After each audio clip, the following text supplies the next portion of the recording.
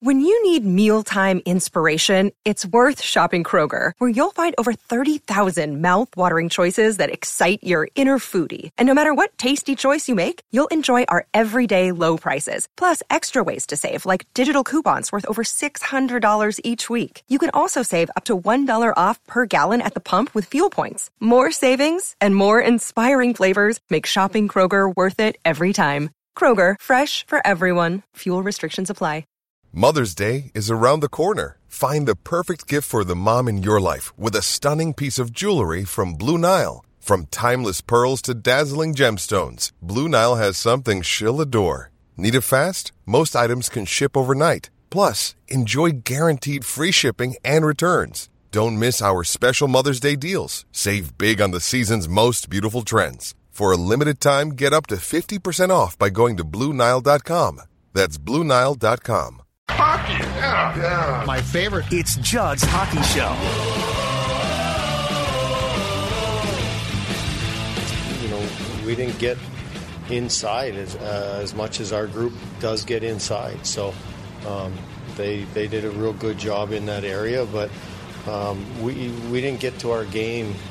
You know, like you said, maybe there was a point in the second, but we thought even in the first it was like we weren't sharp in how we played the game, and obviously they played real well, and the score was indicative. And the words of Wild coach Dean Evason sum up what was another crappy night in Winnipeg. Lost 2-0, a week and a half ago in Winnipeg. Lost 6-3 last night. Mark Scheifele with the hat trick. Judd's Hockey Show. Zolgad, Declan Goff back from his deathbed, from his flu bed. And we both, I'm sure, watched good portions, if not the entire game last night, Dex. And I would say this, that was a lousy performance. It was disappointing because I think there was an air of anticipation after the last disappointing performance against the Jets in Winnipeg that it would be different. But nonetheless, this team, last 14 games, 11-2-1, both losses to the Jets, which is interesting because I believe it was on Black Friday. They clobbered the Jets like 7-1 at the X. Mm-hmm. So they certainly beat them. It's just hard to get too riled up about a loss by this team when the thing that they have done a really good job of consistently, aside from that 5-game skid that ended in the Winter Classic, is they've done a consistently good job of bouncing back. Mm-hmm. So the performance wasn't good. Some of the lines that had played very well did not. All of that being said, you've got the Florida Panthers, who are atop the Eastern Conference on Friday at the X, and I fully expect that this version of the Wild will bounce back strong. And so I struggled to get worked up about a bad performance during a season that's long, that's going to now have a ton of games, and during which so far you've proven that you are, much like the 2019 Twins, a resilient bunch. Yeah, I don't take too much stock in the loss necessarily. I will say it was probably like the ugliest I've seen the Wild play all season. Like it wasn't a fun game. They get off to the 1-0 lead, which is great. And in fact, I think it's only the third time that they've lost in regulation this season after scoring first. So they've typically been a very strong team. And, you know, even after the ugly period that was the second period, which then even got uglier in the third, I kind of even thought, well, the Wild have been a third period team all year. They're down 2. They let in a ball breaker there at the end of the second, which always stink. And I still thought, yeah, it's their third period team. You know, this isn't a death march. This won't be that tall of a comeback, and which is something I have never really had the thoughts of going into a third period with the Wild in previous incarnations. But then the third period, they were still flat. And I don't know, you know, what was it? Was it just one night where things just didn't go according to plan? Was it the shine starting to just, you know, rub down a little bit and just not sustaining the insane success that they've had to a degree? But to me, I think the biggest takeaway was that it was just one of their ugliest games of the season. It was a clunker. So I think to address your question there, I think part of the problem, and Dean addressed this in his various postgame quotes. This Wild team is talented and they're fast. They're a very good team. That being said, I think part of the problem is there are times, and the Jets play what I would describe describe as a heavy game. Yeah. They play like a playoff style game. They are, I think, probably going to miss the playoffs. But that being said, they play a heavy game. Mm-hmm. And Dean talked about this, and he's right. I think part of the problem at times, especially against a team like this, the Wild starts to believe their press clippings. They can score goals, which they can. They're fast, which they are. But as Dean talked about, they also then start to play at times an East-West game, and they start to play cute. They're not a cute team. They can make cute plays at times, and that's great. But if you are, hey, we are scoring goals, we got Zucchi, and we got Kaprizov, and Fiala's playing great, and Bolds is, and we are going to become the 86 Oilers. You're in for a wake-up call. And it looked last night against a team like the Jets, and I'll go back to our conversation after the 2-0 loss last week, I believe. That conversation still holds true. I think when you're playing a team like the Jets, who mirror what you were probably going to see in the playoffs at times, you can't afford to think you're cute and good. You've got to play a heavy, hard game. Because I look at as good as Kirill is, great skater. His shot is fantastic, puck handling off the charts. But he can play a very tough game. He can hit. And when you start to say, you know what, let's get cute. Let's play East-West. I think it's going to catch up to you at times like this, and especially against a team like the Jets. So I do think that this again served, much like the last game against the Jets, as sort of a good wake-up call at the fact that your identity needs to begin with, you are going to play a tough game yourself. And then if that translates in good transition, right? If that translates in really nice plays, that's fantastic. But your starting point can't be, we are just going to beat you with talent. I think the starting point has to be, we're going to outwork you, and then our talent comes in and becomes a key contributing factor to the fact that we can win the game. Yeah. When you lose a game like this to the Jets, this gives, I think, kind of other teams' blueprints on how to beat the Wild. Like, if for whatever reason the Blues have the Wild's number. And then, look, the Blues are a good team, so I shouldn't undersell them too much. But the Blues, if they meet the Blues in the playoffs, I think the Wild win that series, but it's going to be tough. They're going to try to size them down, and they're going to use their size, for the lack of a better word, to outpower the Wild. That's how they'll win. I don't buy their goaltending. I think their goaltending is awful, and that's where they're also suspect to being beat in the first round of the playoffs by Minnesota.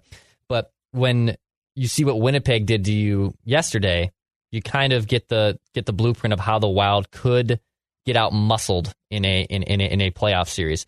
If they want to go toe to toe and play, up and down hockey with Colorado, that could be fun. I think Colorado still has more firepower, so the Wild would fall in that series, but it'd be entertaining. I think the big thing to beat the Wild is very simple. It's using size, and also the Wild's goaltending, although I think it's interesting, because Kaapo Kähkönen has taken a step up, but Cam Talbot's taken a step back. So the Wild have also gotten kind of average goaltending. And the analytics have suggested that the Wild's and this is never has been a problem for Minnesota, no matter what the case is, because their defense has shown that their expected goal rate should be pretty damn good, but their goaltenders are allowing a little bit more than they should be allowing, i.e. they're not making some of the saves they should be making when the defense is presenting them opportunities. So that could be a recipe that could be a problem. That could be a problem for Minnesota. But the funny thing is, in the Western Conference, outside of maybe Leonard, there isn't, obviously Darcy Kemper is extremely beatable. The Wild's goaltending situation is not stellar. There's a lot of top teams right now. I'm blanking who's in net in Calgary for the Flames this season, because Calgary is having such a nice year. But there isn't like a goaltender like last year with Vegas. Like Leonard and Fleury were on top of their game, where there isn't a team at top of the West that really scares me goaltending wise, which I think is just going to be a fascinating thing to watch as the playoffs unfold. Like, which goaltender does get hot? Who pulls the Binnington and just carries the team, right? Like, who is going to be that goalie? Because to win 4 rounds in the Stanley Cup playoffs, you need your goaltending to get hot. And a tandem, I don't think, is going to be the way to go about it. Calgary is good in goal. Vegas, Leonard just got hurt, and it's not quite clear how long he's going to be out. I think it's a labrum. I think it's something like that. And so he might be out for a while. In fact, there was quickly a rumor that was shot down by the Vegas GM that they might actually try and get Fleury back. Yeah. And the GM's like, that ain't happening. Don't worry about it. I ordinarily don't address this stuff. The Blues are an intriguing one, not because of Jordan Binnington, but 27-year-old Ville Husso, 17 games, 11-3-1. More importantly, statistically, 185 goals against, 939 save percentage. And so if his play translates to the playoffs, he might be the guy there. I mean, Binnington will play, but the important thing here, I think, is so Talbot analytically and statistically has not been great. I will say this: if you've watched him play, he has played. I think he's played better than the stats show. He's not been great, but he's been, I would say, solid. But if you're going to go into the playoffs and your goaltending is going to scuffle or struggle, you're screwed. I just think that last night again, and the back-to-back games from the past couple of weeks against the Jets, what they have shown us is when the Wild falls in love with how they think they should play, they leave themselves vulnerable to being beaten. When they play like they should, which is a hard game, which is a very workmanlike game that then translates well to their talents, that changes things. And I'll give you a stat from last night that it's one game, so it's not a huge deal. But the Boldy, Gaudreau, Fiala line, a -3. Yeah. Fiala, if you include the fact that he was actually on the ice as the extra attacker for an empty net goal, -4. And Boldy in the playoffs, to me, is going to be extremely interesting because he's going to learn the same thing that Kirill learned against the Golden Knights last spring, which is the playoffs change things. And Boldy is going to have to play a physical, and I think he can, a physical, heavy game. His talents are great, and that will translate, but it won't translate if he thinks, man, I am a talented player. I can make cool passes, because he can do all of those things. But the most important thing from Boldy's standpoint is when the playoffs start, that line is going to have to play a tough game, a hard game. And if they don't, they're going to be in trouble. So I do think that if nothing else, these Jets games have given us sort of a window into what happens when the Wild believes they're good, as opposed to they're good, but they have to work their butts off as well. Yeah, this is an interesting point because the Boldy, Fiala, Gaudreau line has been damn good. And if the Wild's top line of Hartman, Kaprizov, Zuccarello gets shut down, can that line score goals? Which I think it can. I think it can score goals, which is the good point of that. And the Eck, Greenway, Foligno lines, a physical shutdown line, which will be tasked with shutting down opposing's top lines. Will they have opportunities to score? Yes, but I wouldn't be reliant on that line to score. I'd be reliant on the opposite. I'd be reliant on that line to shut things down defensively. And if they can get a transition goal, great. But they're not going to be able to. I don't think they're going to be a go-to line that's going to score you big goals in the playoffs. They're tasked with the opposite of that. This is where Frederick Gaudreau, I think, it kind of shows, is he good enough to anchor that second line? There's a trust with him, and he's a really good player defensively, and Guerin and Evason love his game, but is there someone else? Could it be Marco Rossi? Could it be someone you get on the trade market that can elevate that game? Which I think, yes, I do think I don't believe you can go in to a playoff series and say Frederick Gaudreau is our number 2 center. I just can't. He's been a reliable player, but I can't take the Wild seriously for 4 rounds and think Frederick Gaudreau is that guy. He's been a great soldier, but if they're going to really make a run, not just win a first-round series, could they beat the Blues with Frederick Gaudreau as second-line center? Yeah, probably. They can. But can they beat the Avs? Could they beat the Knights? Could they beat the Flames? And then could they get to the Cup with Frederick Gaudreau as second-line center playing 16, 17 minutes a night? I mean, I don't think so. That's just literally you're matching up horses, and you know who the weakest horse is, and that's Gaudreau. So I think that's why at the end of the day they're going to have to probably make a move, and I just hope they're not stubborn enough to not make one because they trust Frederick Gaudreau in that role. It's going to have to be an upgrade, though. So, like, you can't go out and get this guy might be, because the locker room chemistry demands that if you are going to replace him, you replace him with a clear-cut Giroux-like upgrade.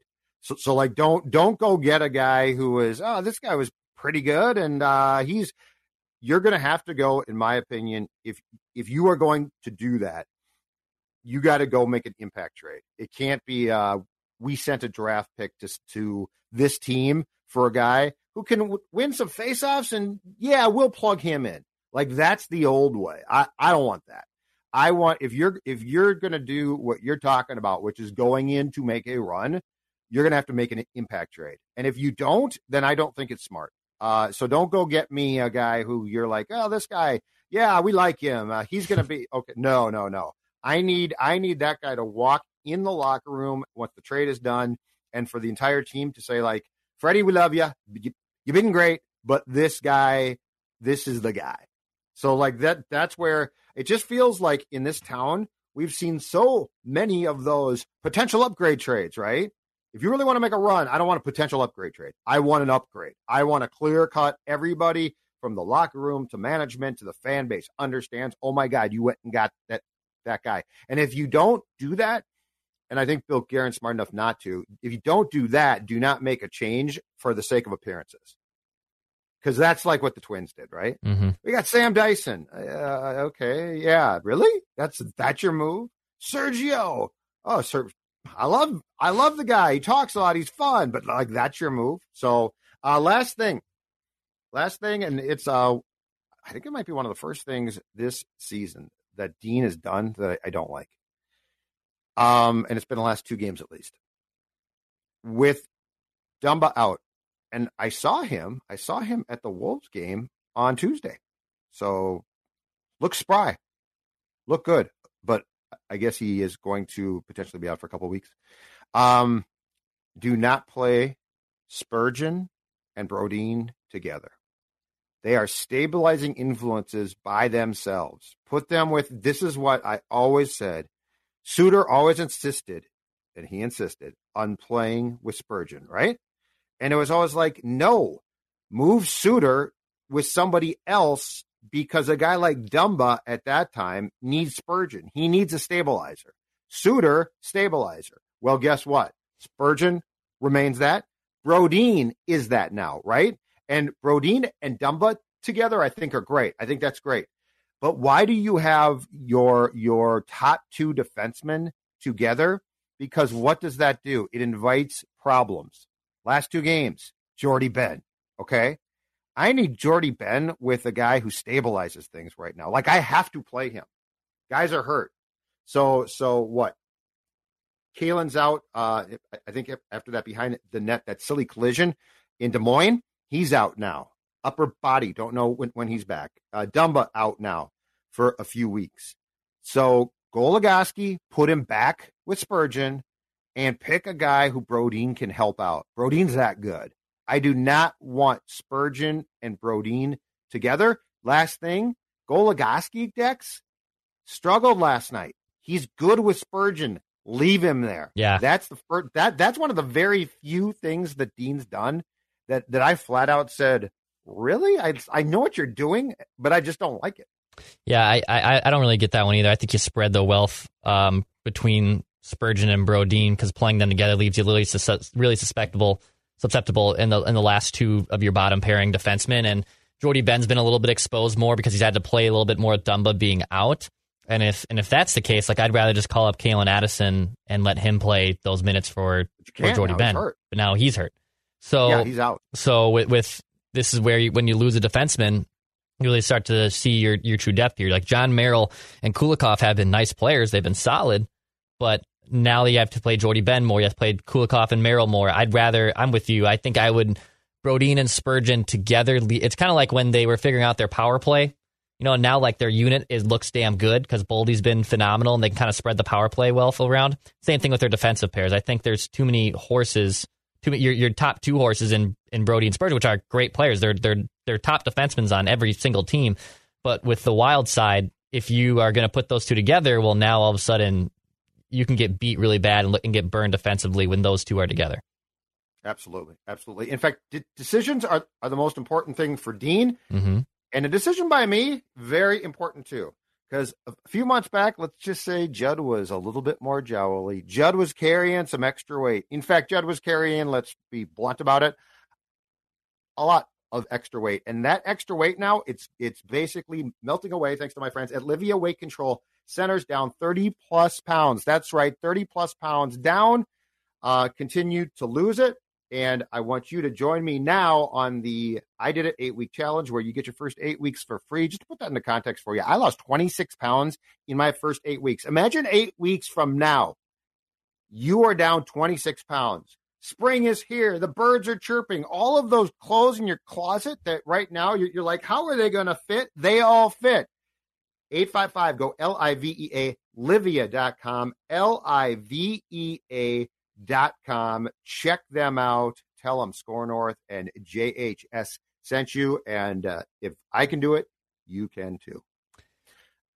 For all your Minnesota sports entertainment, hit the subscribe button on this YouTube channel. Judd and I will be back probably later sometime, I'm sure, in the next coming days. Not the Wild actually play damn games. We got a big one Friday. Yeah, big game. We got Friday a big night. one Friday. We got a big game Friday night. Those big pesky game Florida Friday Panthers. Night. They are a good pesky. team. They're carnivores. They'll kill you. Coached by Andrew Brunette. Bruno's done a great job. Good for him. Great guy. Anyway, we don't play right, we don't play the Bill Guerin after a loss, unfortunately. So we won't do that. But as always, pass, shoot, score. This holiday season, Peloton's got a gift for you. Get up to $200 off accessories with the purchase of a Peloton bike, Bike Plus, or Tread. And take your workout to the next level with accessories like non-slip grip dumbbells, a heart rate monitor, cycling shoes, and more. Peloton, motivation that moves you. This limited time offer ends December 25th. Visit onepeloton.com to learn more. All access membership separate. Offer ends December 25th. Cannot be combined with other offers. See additional terms at onepeloton.com.